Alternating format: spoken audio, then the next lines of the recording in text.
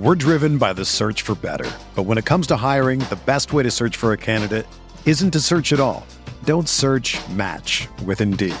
Indeed is your matching and hiring platform with over 350 million global monthly visitors, according to Indeed data, and a matching engine that helps you find quality candidates fast. Ditch the busy work. Use Indeed for scheduling, screening, and messaging so you can connect with candidates faster. Leveraging over 140 million qualifications and preferences every day, Indeed's matching engine is constantly learning from your preferences, so the more you use Indeed, the better it gets. Join more than 3.5 million businesses worldwide that use Indeed to hire great talent fast. And listeners of this show will get a $75 sponsored job credit to get your jobs more visibility at Indeed.com/Blue Wire. Just go to Indeed.com/Blue Wire right now and support our show by saying that you heard about Indeed on this podcast. That's Indeed.com/Blue Wire. Terms and conditions apply. Need to hire? You need Indeed. Welcome to the Mind on My Money podcast presented by Pinnacle Trust. Hosted by RebelGrove.com publisher Neil McCready and Pinnacle Trust financial guru Martin Palomo, the Mind on My Money podcast tackles the financial questions we're all thinking about. From paying for college to saving for retirement, from life insurance needs to 401ks and everything in between. The goal is to help you take the stress out of financial concerns and give you some tips to enjoy life while your mind is on your money. Now here are your hosts, Neil McCready and Martin Palomo. Welcome to another edition of Mind on My Money presented by Pinnacle. I'm Neil McCready. Martin Palomo with me here on this Sunday morning as we tape on the final day of July 2022. Hope you are having a great weekend. I know everybody getting ready to start back to school. Schools here in Oxford get started on Monday morning. Kids going back to college, getting ready for sorority rush, fraternity rush, getting ready to get started again. Football season. And all the NFL teams are in training camp. All the college teams by this time a week from now will all be in camp. Ole Miss starts, I believe, on Wednesday. I think Mississippi State starts on Friday. A lot of teams starting tomorrow and throughout the week. So by the end of next week, all the college teams will be in camp. All the high school practices. I think all the public schools in Mississippi, they start practice tomorrow on August the 1st. So about to be a busy time out there. Glad that you are taking some of your time and spending it with us. I'll tell you before I toss to Martin for a minute that I'm in the Clark Ford studios. Clark Ford's in Amory, Mississippi, 662-257-1900. Also, Larry Clark Chevrolet and Clark Ford will be hosting the Ole Miss National Championship Trophy on Wednesday from 11 a.m. until 2 p.m. So if you want to go out and see the trophy, maybe take a picture with the trophy, it'll be there in Amory at Larry Clark Chevrolet. That's an event hosted also by Clark Ford. So Clark Ford Studios, 662-257-1900. And Martin, before we get rolling, tell the people what's going on at Pinnacle. Indeed, man. It has been a wild July. We've kind of, woken the beast up, turned the market around. Not we, Pinnacle, but the markets have. And then there's really confusing data coming out. So I know we'll unpack a lot of that on this show. But if it's confusing to you and you don't know what it means and you have no idea what your future is going to look like, that's a good opportunity to give us a call, 601-957-0323. And let us take a look at it with you. And if there's a way we can serve you, we can. And if not, that's okay too. All right, so the big topic last week was the recession word, the definition of recession, the word recession, whether we're in a recession. I've got a lot of thoughts on this, but no one listens to this show to hear my thoughts on it. So let me ask you, we have 2 quarters now of lack of GDP growth. Yep. Does that mean that we are in a recession, and does it matter really in terms of, we'll get into the politics of this in a minute, but in terms of the everyday consumer, the everyday investor, the people that are working on their 401ks, et cetera, does it really matter whether we define this as a recession or not? That's a loaded question. So I'm going to be a purist and stick with the traditional definition of a recession, which is 2 consecutive quarters of slowing growth, which we've experienced now. And if you look at the numbers, they're not alarming numbers. We knew that there was a potential for slowdown or recession. And Jamie Dimon used the term, there's a hurricane coming and you better prepare for it. Now, what he didn't tell us was, how bad the hurricane was going to be. How bad's the storm? And I think on the last show, I said that I didn't really think there was going to be, a big storm that was going to come, but we might get a slowdown. But I didn't think it was going to be catastrophic like 2008. The financial systems are in good shape. Our financial plumbing is in good shape. Usually when you have like catastrophic breakdowns, it's because something in the financial system has completely dislocated and is, melting down. And that's not the case here. We do have some slowdown, and some of that is probably in part to inflation, which, one would think.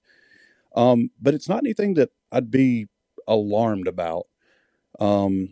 If you're nearing retirement, maybe you're saying, hey, I got to stick with my stocks a little longer. But if you're below the age of 55, you just got to ride it out and, make adjustments accordingly as you get closer to, needing to draw off your money.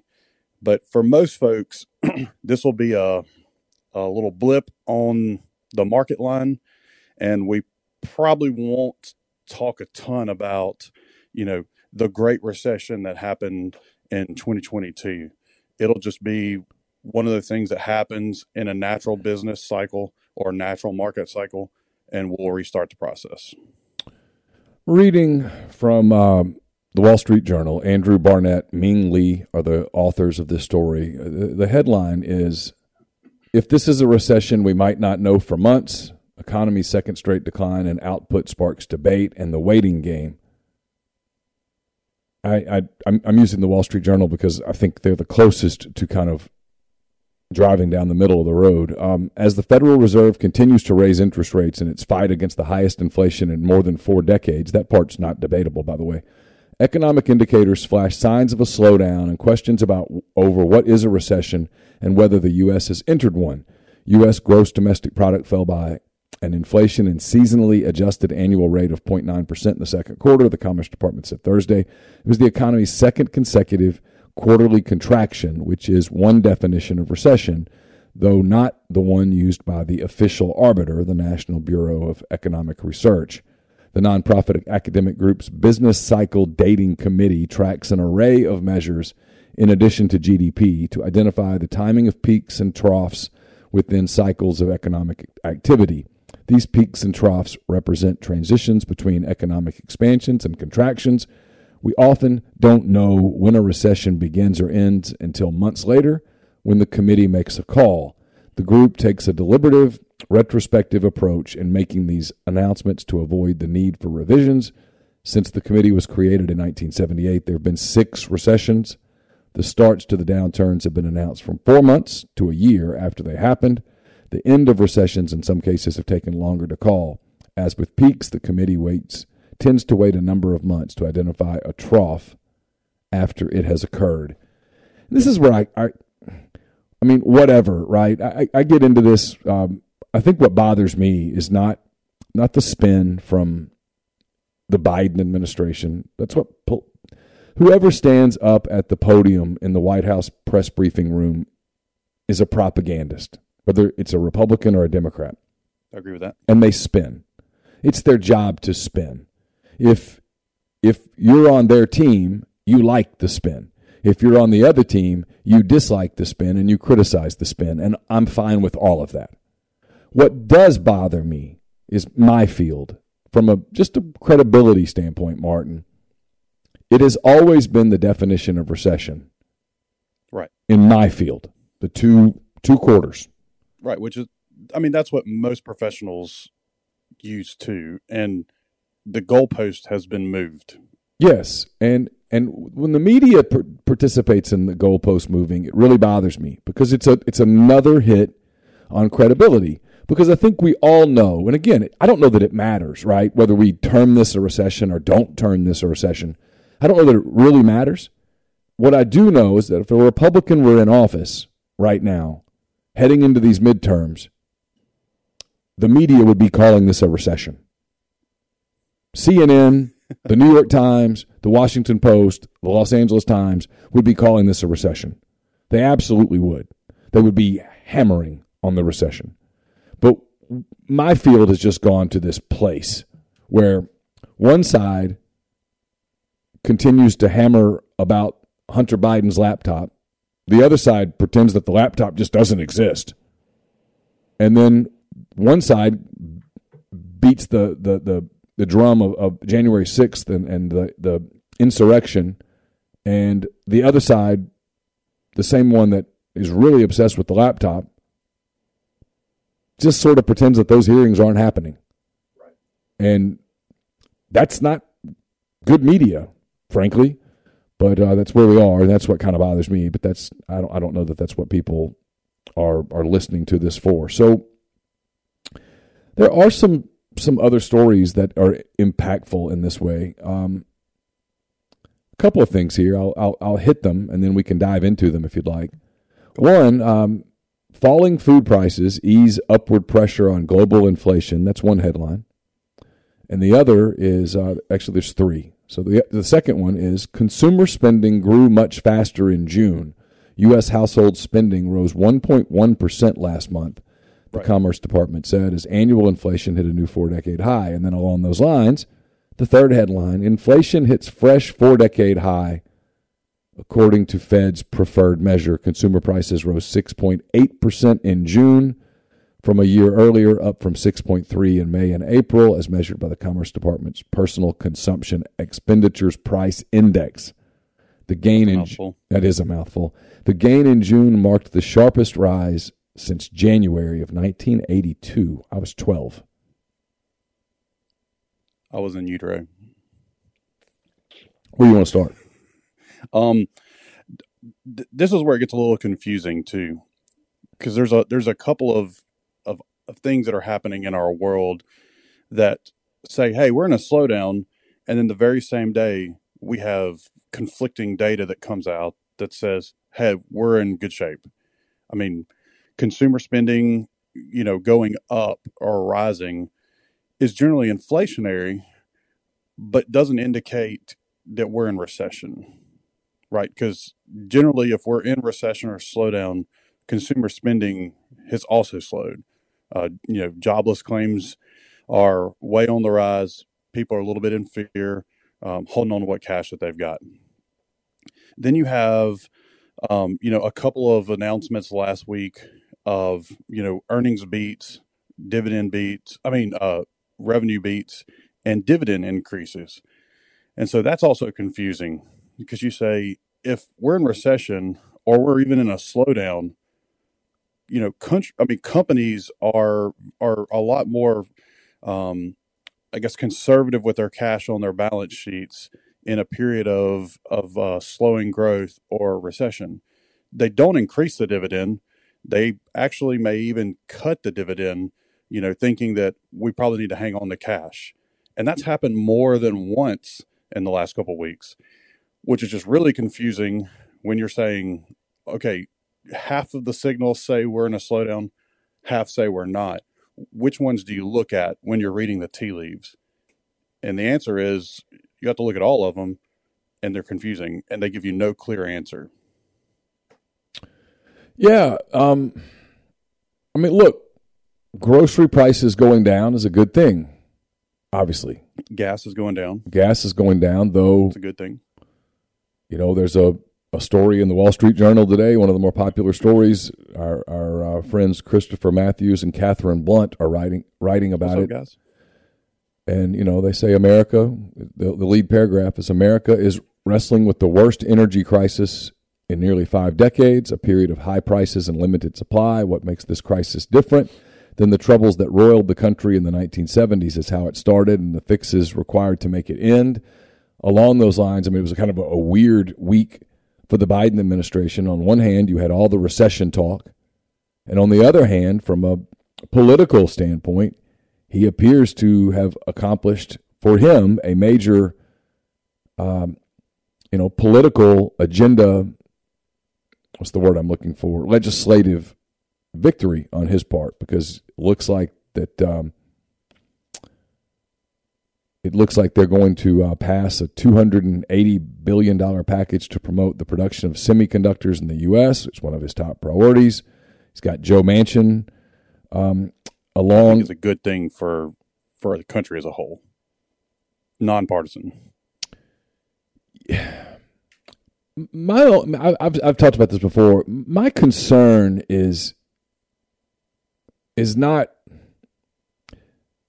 My concern is that we just almost seem to refuse as a country on either side of the aisle to be willing to compromise on this at all. And on one hand, obviously, yeah, like the people that are just total climate deniers drive me crazy, right? I mean, obviously something's happening. When all the scientists tell you that something is happening, then you have to probably listen to them, although science has taken a hit in the last 2.5 years, let's be honest.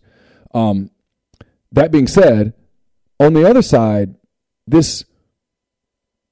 hey, we're going to just cram this legislation through that is going to incentivize electric vehicles and things of that, even though the grid's nowhere close to ready. Even though electric vehicles as a primary source of transportation is simply not realistic right now. It's nowhere close to realistic. I agree with that. We should be working on that, no doubt. We should absolutely be putting a lot of time, a lot of money, a lot of human resource into that. At the same time, we should be understanding that we are, at least for the foreseeable future, pretty damn dependent on fossil fuels, and we should be drilling at home. And will be. I'm sorry? And we will be. Yeah. Dependent on it. That's what I'm saying, for the foreseeable future. There's no end date in sight on that. And I don't see how we ever get away from it completely. I just don't think it's possible. I mean, not unless we get hydrogen or nuclear powered vehicles and all that stuff. So it's one of the things that just kind of drives me nuts too. Is sometimes I wish Congress could just pass a bill that handles one thing. Instead, man, it's all about throwing pork into it, and and nobody reads it. The American public never hears it. Anyway, it was an interesting week for Biden. I mean, he's a CNN poll. CNN showed only 30% of Americans approve of his handling of the economy. Yep. That's a drop from a year ago when he had about 50% approval from Americans. And again, per CNN. Everybody thinks I'm hand-picking here. Not that you're picking from Fox News. No. Well, the congressional Republicans contend that his decision to pursue a $1.9 trillion recovery bill at the start of his administration helped overheat the economy and led to the inflation levels that are the highest that we've seen since the 80s. I think that's something that you generally agree with. Yep. 64% of Americans thought the U.S. is in a recession. Roughly 8 in 10 rated the economic conditions as poor, a level of dissatisfaction with the economy that was last seen during the first term of President Barack Obama. Again, I'm reading from the Wall Street Journal. There's just a lot going on, right? I mean, you have all of these things that are happening, and but I think the big question that most people have is this: are things going to get better soon? Or are things going to get worse? And I know you touched on this earlier, but it remains the big topic. Because if things are going to get better, everybody's like, okay, cool. But man, if things are going, if the American public becomes convinced that things are going to get worse, and they stop spending as we head into the second half of the year, as we get closer and closer to the holidays, and you know how this works, man. The fall goes fast, and and so does winter. You look up and boom, it's Thanksgiving, and if people are reluctant to spend, you've been talking about the Fed raising interest rates. That happened again last week. Yeah, and we knew that was coming. Yeah. They had already baked it in. His talk after was very more accommodating, and I think that's why the markets ripped for the last part of the week. And I mean, a little bit of silver lining. We've had blood in the streets every month since January when people open their investment account statements. This is going to be the first month they open their statement and they say, oh, thank God, I didn't lose money this month. They actually made money, this month. The S&P was up close to 10% for the month of July. And the Dow's up, not that much, probably about 7. That's me guessing, about 7%. So it's, finally a relief month where even if you only get a couple months of relief, at least you're not, bleeding. But July captured back half of the losses for the entire year in 1 month. Let me ask you about this, because people debate this, and you're one of the more kind of down the middle people that I talk to politically. Thank you. Included in this deal, apparently, that Manchin is signing off on. It's not the full Build Back Better that Biden wanted, but he's got some stuff in it. He's going to, if I'll read the couple paragraphs here. If Senate Democrats can pass the bill with 50 votes through the budget reconciliation process and the House can follow suit, not a sure thing in either chamber, it would allow Mr. Biden to point to progress on climate change, a key demand from progressives, raising taxes on corporations, a popular move among Democrats, and reining the cost of health care premiums and prescription drugs. The bill also includes support for traditional sources of energy like oil, gas, and coal, along with nuclear power. Why we are not more dependent on nuclear power is beyond me. Dude, I know. It's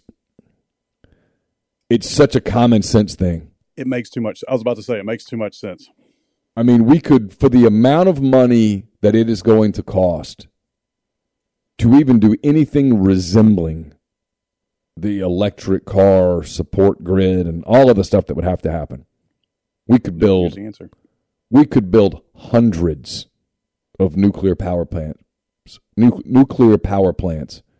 Keep them safe, keep them clean, and pretty much solve our energy crisis. Yeah, and run the grid. It's just insane. It makes too much sense, man. It does, and you anyway.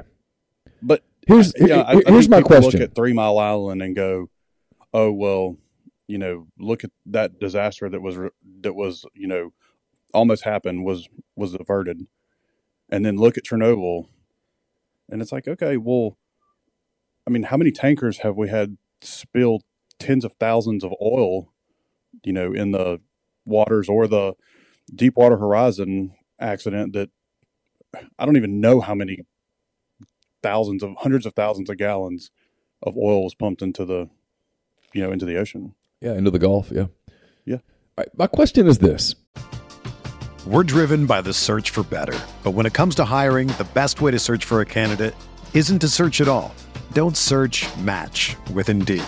Indeed is your matching and hiring platform with over 350 million global monthly visitors, according to Indeed data, and a matching engine that helps you find quality candidates fast. Ditch the busy work. Use Indeed for scheduling, screening, and messaging so you can connect with candidates faster. Leveraging over 140 million qualifications and preferences every day, Indeed's matching engine is constantly learning from your preferences, so the more you use Indeed, the better it gets. Join more than 3.5 million businesses worldwide that use Indeed to hire great talent fast. And listeners of this show will get a $75 sponsored job credit to get your jobs more visibility at Indeed.com/Blue Wire. Just go to Indeed.com/Blue Wire right now and support our show by saying that you heard about Indeed on this podcast. That's Indeed.com/Blue Wire. Terms and conditions apply. Need to hire? You need Indeed.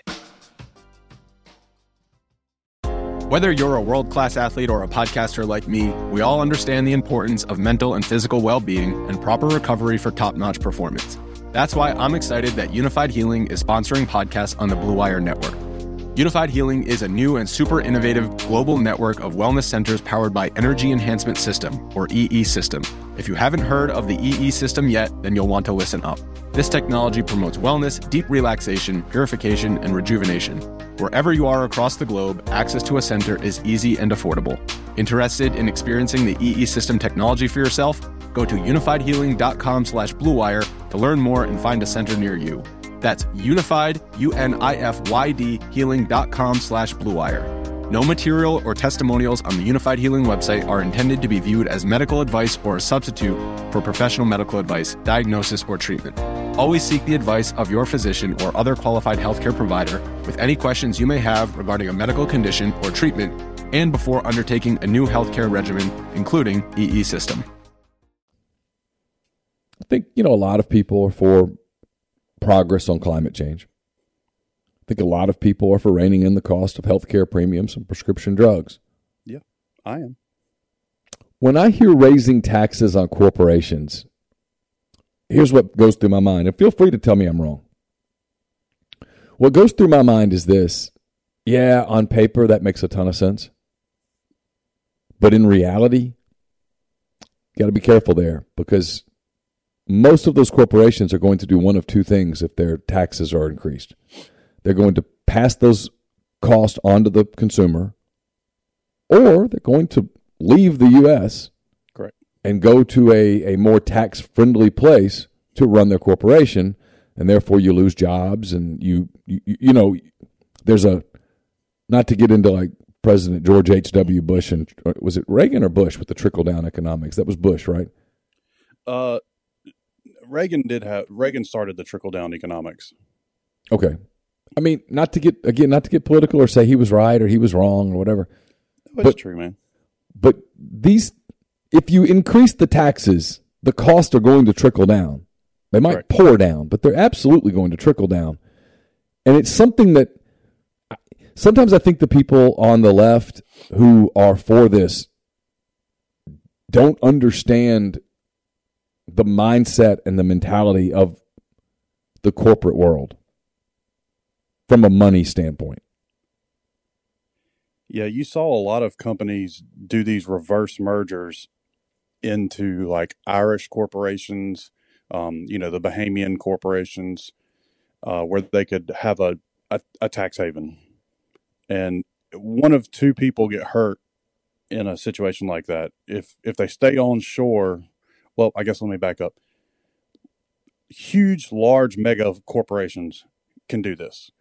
Mom and pop don't have that option. So the only option is pass it along to the consumer. If the big corporations that are paying the bulk of the taxes anyway, decide to do a offshore merger and reverse out, it just hurts the government's tax collections abilities. So the thing they were trying to increase has now decreased significantly because they've gone somewhere else. Those are the two outcomes. Yeah, neither are good. Oh, I agree with that. Yeah, and yet just like you said, on paper, it makes sense. On paper, it makes all the sense in the world. How do we reduce the deficit? How do we pass? How do we make it more, quote, fair, end quote? Although I would argue there's nothing about our taxation system that is, quote, fair, end quote. Nothing. Zero. Yeah, I don't know if you remember too. This was a couple of years ago. We were actually talking about like how much percentage of the tax intake comes from consumers versus businesses. And the corporate tax part was a little bit smaller than I thought.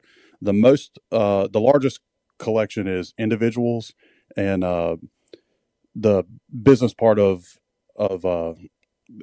income taxes, business income, or not business income, earnings taxes in your paycheck, withholdings. Sorry, dude, the brain couldn't get that one out. So if they were going to do it, the smart way to do it would be marginal increases in, payroll withholdings, and then marginal increases in personal income tax withholdings, which is not good either. You know where I am on taxes. I have a very hardcore. Taxation is theft. Not even that. I think it may be because, what I do as basically an independent contractor, right, with rivals and stuff is, right. I pay payroll tax and all those things, but the tax, I actually get the money into my account before it goes out of my account. So I see it. So for a moment each month, more than a moment, a day or two, I see all of my money that's mine, that I've earned. That's correct. And then therefore, I get to see it leave my account. And I've learned that it's more fun to watch it. 32% total. It's more fun to watch it arrive into my account than it is to see it leave my account. I like that time when it's like the big number a lot more than I like the time when it's the other number. And so I think sometimes that if the everyday person who has the withholdings from his or her check, can you say his or her anymore? Is that still safe? I think it is. It is. You are with me. Okay. If those people saw the money leave their check, actually had the money, and then had to pay the tax, I think people would be like, "Whoa, wait a minute. Hold up. Where's this money going?" Yep. So I'm the guy that thinks everybody should have to literally get all of their money and then pay it. Because if they did it, we'd have a different view on tax. Because then you'd start doing what I do. And I'm honest about this. This is going to make me a bad person. I'll walk through the grocery store and I think to myself, are you paying them as much tax as I am? I mean, are you paying the same percentage of tax that I am? Or are you one of the people who doesn't pay any tax? Because like 50% of the American populace doesn't pay taxes. You're correct. It bothers me. It bugs me. When people do the fair thing, I'm like, nothing's fair. I don't know that raising taxes on corporations does anything at all to cut inflation, to change standard of living. If anything, what you run the risk of is we start screwing around with unemployment, which, credit to Trump and credit to Biden, under both of them, unemployment has been very low. Basically, if you want a job, you have a job. Yet there are these whispers out there, and I hear them because I have a daughter who's about to be a senior in college. There are these whispers right now that, hey, man, in a year from now, this job market's going to look a lot different, not in a good way. That's kind of scary when you start talking about, hey, let's just tax the hell out of corporations. What will they do then? They're going to cut jobs. Yep. They're going to cut jobs. That's what they're going to do. That's going to be day one. The day one thing is they're going to sit down in their boardrooms and go, okay, well, our shareholders aren't going to accept this. So let's figure out how to keep our profits the same, knowing that we have to pay more taxes. How do we do this? Well, first person raises his or her hand in the boardroom and says, well, we can cut 12% of our jobs. That would free up X. That's where we go. That is true, sir. You know, and the thing that I don't know if most folks who receive W-2 income even know how much taxes the employer pays on their behalf, period. And some may not even know that it happens. I can tell you they don't. Because I didn't know anything about payroll taxes and stuff until I became a boss. Right. Yeah, most people, I don't even know. Well, I say most people don't realize it. That's true. But I don't even know if most folks know that it actually happens. Most folks probably feel like they pay their taxes, but their company pays half of what's due or what's owed for payroll. Along those lines, I mean, during the week, the White House sought to showcase a resilient economy transitioning out of a global pandemic. God, people are going to use this pandemic forever. Noting that the unemployment rate has remained relatively low at 3.6%, and monthly job gains have averaged 375,000 during the past 3 months. Average gasoline prices have fallen more than 60 cents a gallon since their high of about $5 a gallon earlier in the summer, helping alleviate some of the pressure. But the week's other economic data painted a much less rosy picture. Consumer confidence fell to levels last seen at the start of Mr. Biden's administration in the winter of 2021. The Federal Reserve, seeking to tamp down record high inflation, raised interest rates 0.75 of a percentage point after making a similar move in June, saying, quote, recent indicators of spending and production have softened. Retail giant Walmart Incorporated said higher costs were leading consumers to cut their spending, Automaker General Motors Company saw its net profit fall 40% in the second quarter, hurt in part by supply chain disruptions. The administration was hurt by insisting that inflation would be transitory last year and eventually subside, a message that was delivered by the Federal Reserve until it shifted to begin raising interest rates. Instead, inflation has become a dominant concern for many Americans, underscored by higher prices at the grocery store, higher fuel prices, which have been made worse by Russia's spring invasion of Ukraine. Again, I mean, I feel like, the scene in Bull Durham when they're all gathered at the mound and the pitching coach comes out, hey, what's going on? And Crash Davis, the catcher, says, we're dealing with a lot of stuff here. But there's a lot going on, and here we are in an election year. I mean, we're getting late into an election year. People's minds are made up. And so you have, I think, it's one of the things I'm interested in. It's one of the things that kind of worries me a little bit. I think you see the Democrats seeing the writing on the wall, barring something crazy, and something crazy might just be Trump announcing that he's running for president. That might be all it takes. But barring something crazy, I think they see that they're almost certainly going to lose the House. Decent to strong chance that they're going to lose the Senate. And that, hey, we being the Democrats, we have this window to cram as much of our agenda as we can into law before we lose the majorities and before it's a stalemate for the next 2 years, getting ready for the 2024 presidential election. And so,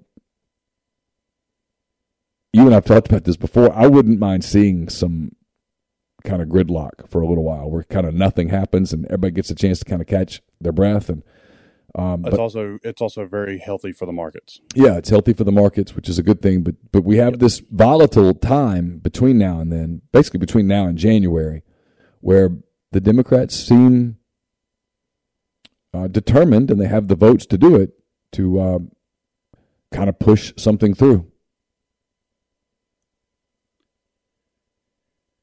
Yeah, and I don't know what will end up happening, with policy through the end of the year. And you're probably right.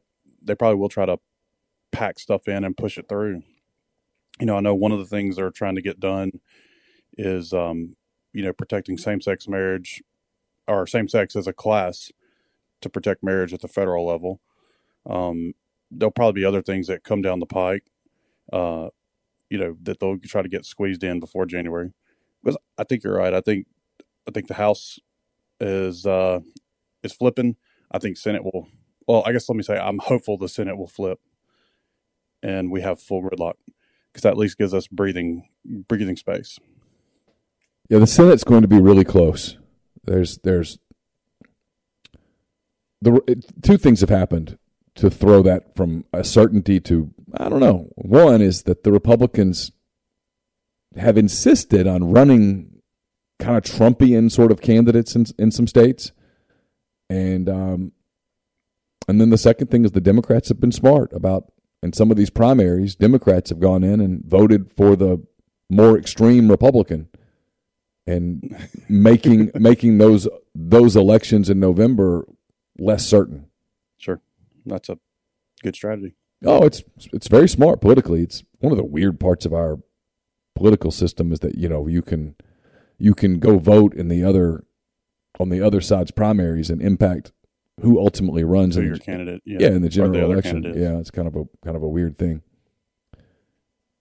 Just been a weird. I guess we'll be talking a lot about politics, here shortly, and talking about the potential impact for folks' retirement accounts and taxes and things like that. Yeah, it's funny. People don't want you to talk politics. I get that a lot on our show, and I don't talk about it at all on the Oxford Exxon podcast. I don't write about it anymore. But, I mean, look, if you're talking about your money, well, politics are huge. I mean, we see that right now. Frankly, you saw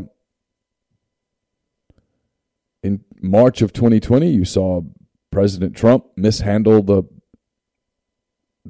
pandemic. We're still recovering from that.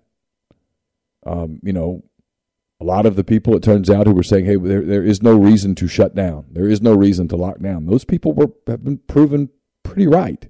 Yeah. I mean, the fallout from that will be felt for generations. Young people with losing learning and losing a lot of. I mean, there's a debt that is going to get paid on that, and then and then my third grader is experiencing that. And then she missed the second half of kindergarten. You have a president who a year ago said if you get these vaccines, you won't get COVID. He's all boosted and everything else, still masking all the time, and he just got COVID twice. Yeah. I mean, it's kind of like I said, it's just kind of a bizarre thing that's going on. And then to make it more bizarre, you have the very real chance that the two people that are going to run for president again in 2 years are the two guys who, over the last 6 years, as a country, I have to think we can do better than Trump redux versus an 82-year-old sitting president who has had a really bad 2 years. I just have to think we can do better, but that is a political opinion that a lot of people don't share. If I'm the Democrats, the best thing in the world that could happen is that Donald Trump announces he's running for president sometime between now and the midterms. That would be the Christmas gift I would want.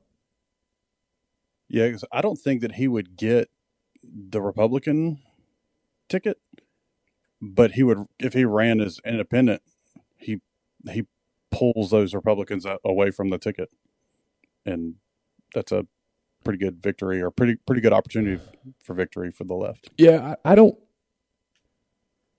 like to think there are candidates out there that would beat Trump in a Republican primary, but I'm not positive.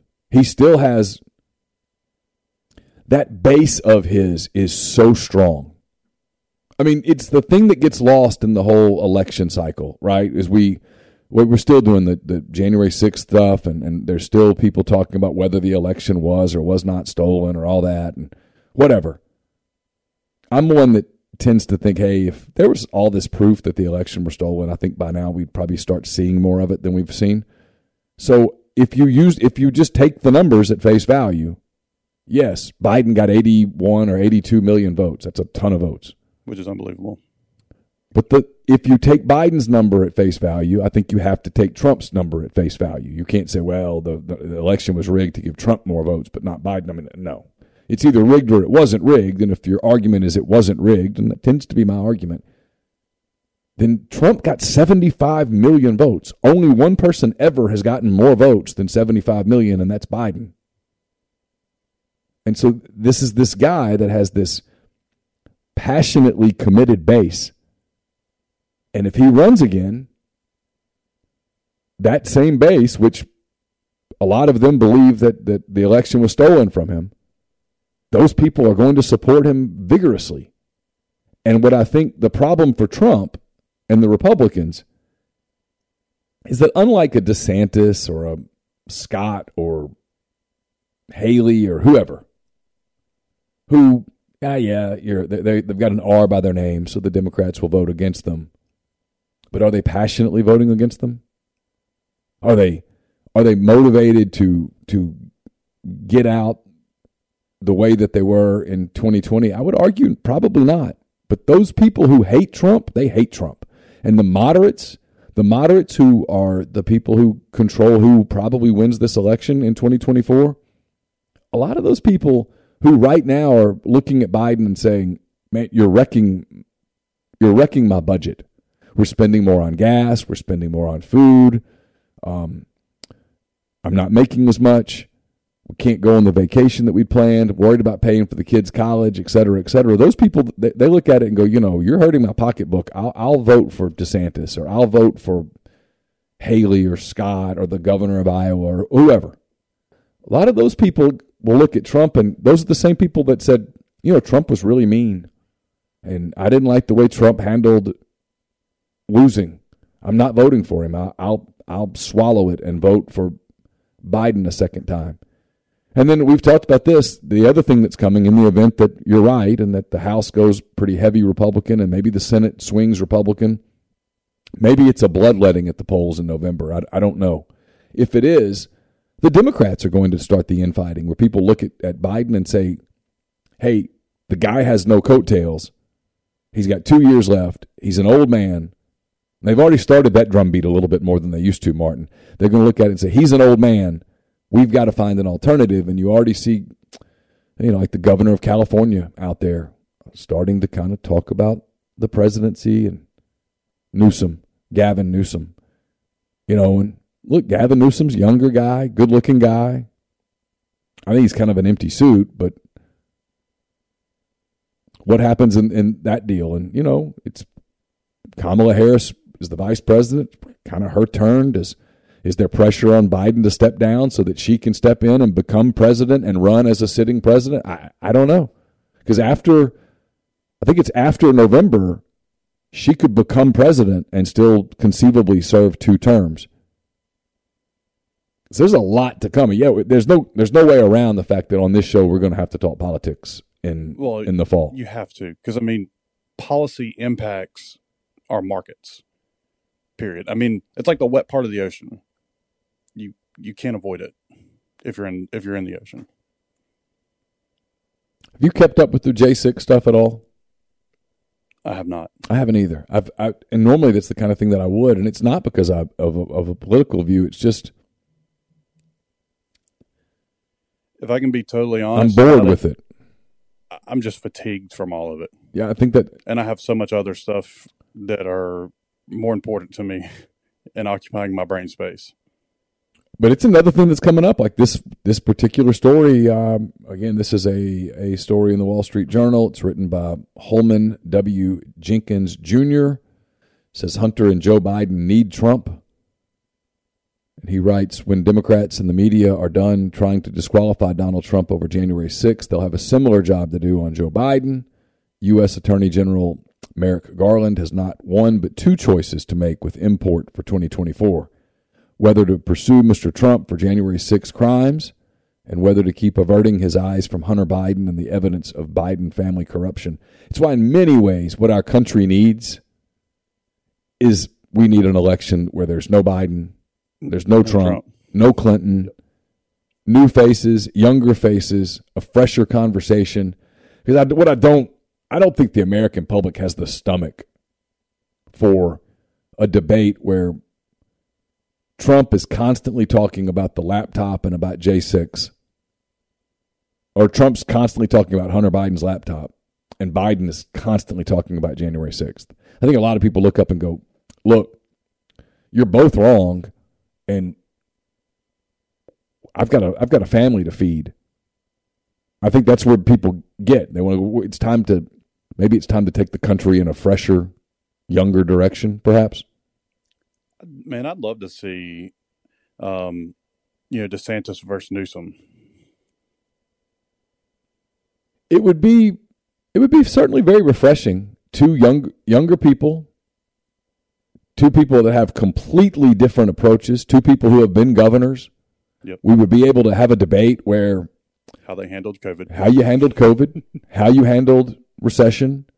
Yep. What's the state of your states? 2 states that are massive, huge states in our country.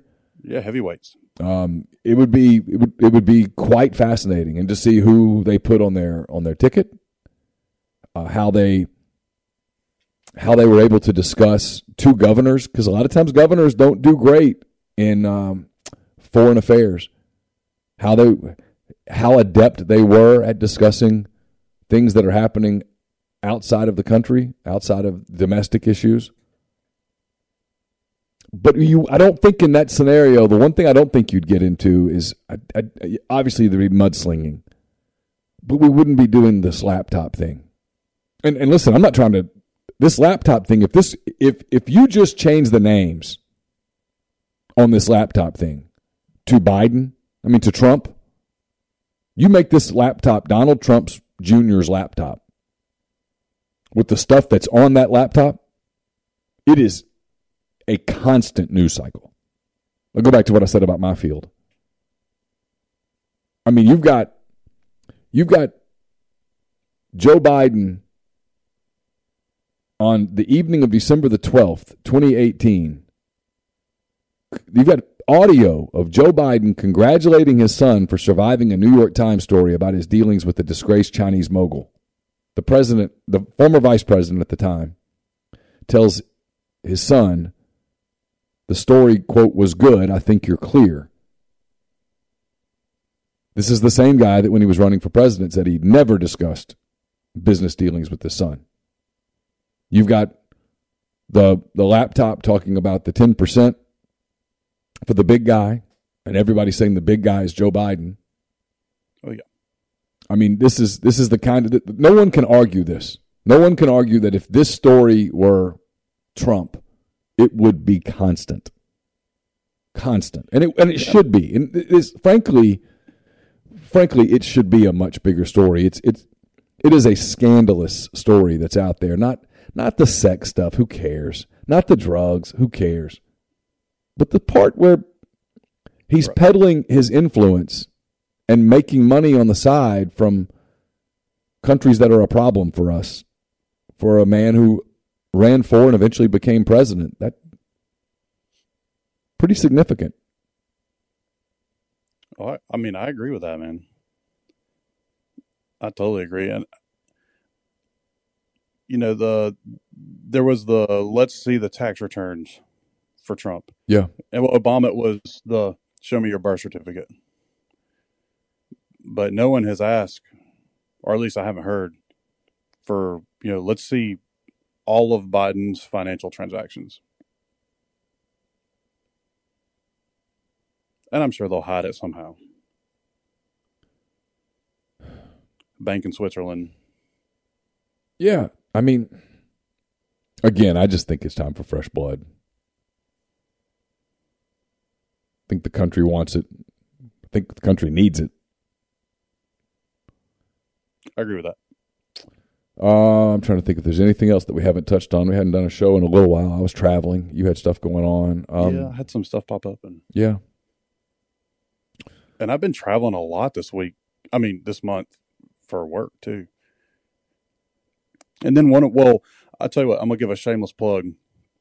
So, I guess about 7-ish years ago, the soccer club that I helped run almost went belly up. And I hired a guy that was 23 years old to help me turn it around. The board told me I was crazy. So this year, that guy took his girls soccer team to nationals. They won regionals and made it to nationals. Now, they got mopped in nationals, but they made it and they qualified. So I was down for probably about 3 days just taking in that experience. And it was kind of cool because even from a business standpoint, we took something that was dead, rebuilt it, and he took a team to nationals 7 years later. It's pretty awesome.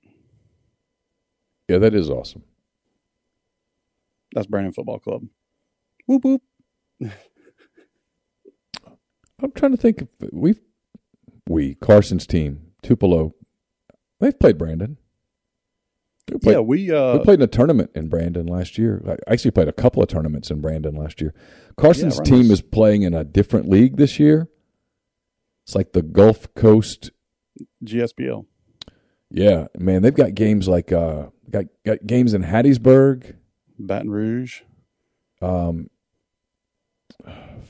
in Jackson. Not Fairhope, but hell, it might be Fairhope. It's all the way down there. Yeah. Foley. He plays in Foley. He's got a game in Foley, Alabama. Yeah. Yeah, once they hit about U13, U14, they start doing more league stuff than just tournaments. Yeah. It's harder to get the tournament. It's just, you got to go further to go find quality teams to play. That's correct. Yeah, because more people have quit the game by then. Did I tell you that we saw, speaking of soccer, we saw Chelsea and Club America in Vegas? I did not know that you were going to that until I saw a picture. But you told me you were going to Vegas, and because we talked about the Death Star. Yeah. And I did not put the two together. But yeah, I was a little green with jealousy. First of all, the Death Star is awesome. It is fantastic. I'm a Raiders fan now because of that. Well, you should go to one of their football games because that place is sweet. It is fantastic. God, it is a phenomenal stadium. I would have loved to watch Chelsea play there. And it was cool. It was cool. I've told people, I haven't talked about it much on my podcast at all because people just don't want me to talk about stuff anymore. But I've told people that it was pretty powerful. I didn't know what to expect, right? I kind of thought it was going to be this just kind of an exhibition. I was thankful that I bought tickets as early as I did because I kind of at one point was like, I will just buy tickets at the gate. It won't be a big deal. And it wasn't sold out. We would have been able to get tickets at the gate, but we wouldn't have been able to get good tickets. It was 57,000 people in there. The Club America fans, team I think they're out of Mexico City. Man, they had so many fans there, and they were so fun. They were so fun. They sang the songs and all that stuff the entire game. Entire match. They were great. They were funny, and they were into it. And as the cervezas were consumed, they got more fun. It was a lot of fun. I mean, I think there was like some idiot somewhere had a fight, but for the most part, it was like super calm and all that. But then Chelsea had a ton of fans too, which tells you the power of the English Premier League. Yeah, I mean, I'm one. I watched a little bit of it on TV, and Timo Werner's goal was, I mean, talking about staying disciplined in the right spot. It was awesome. Yeah, he was great. It was a lot of fun. I mean, dude, you got to see the Stars play too. Yeah, it wasn't their B team. No. The goalkeeper for Club America was the Mexico World Cup goalkeeper. He was fun to watch. And then I got to see Pulisic. Yeah, Christian Pulisic, who's really good. Yeah, it was just a lot of fun. I mean, you just realize it was. I didn't know what to expect, and what I got was high quality soccer. Yep. So it was really cool. All right, so what's our plan for this week? Are we coming back on Thursday? Yes, sir. Okay. I am here all of August. I have 1 week in September we'll work with, but yeah, back to school gets me grounded again. Yeah, I think I'm back into a routine starting this week. I'm not exactly sure what that routine will look like yet. Some of that will be dependent, well, a lot of it will be dependent on Ole Miss's football schedule and media opportunities and such. But indeed. But we'll plan to get back with you guys on Thursday. Thanks for making us a part of your weekend again. We'll be back on Thursday, talk about whatever pops up. If it continues, the news cycle goes the way it's been going, there will be new things. I mean, we didn't even get to this story about consumers have powered through the pandemic until now, so that'll be something to tease. Recent government data shows that household spending is increasingly strained, and some companies are bracing for an economic downturn. So we'll talk about that on Thursday, among other things. Until then, for Martin Palomo, I'm Neil McCready. Thanks for being with us, and we will talk to you again soon. Take care. Everyone is talking about magnesium. It's all you hear about. But why? What do we know about magnesium? Well, magnesium is the number one mineral that 75% of Americans are deficient in. If you are a woman over 35, magnesium will help you rediscover balance, energy, and vitality. Magnesium supports more than 300 enzymatic reactions in your body, including those involved in hormonal balance. From functional medicine doctors to mental well-being and female hormone experts, we all know that magnesium is the one mineral to improve all aspects of well-being and health. But which one?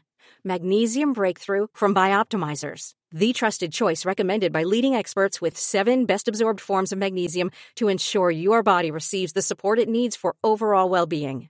Go to bioptimizers.com/balance today and use code BALANCE10 for 10% off. Support your journey to wellness at bioptimizers.com/balance. Magnesium Breakthrough from Bioptimizers, your foundation to optimal health and vitality.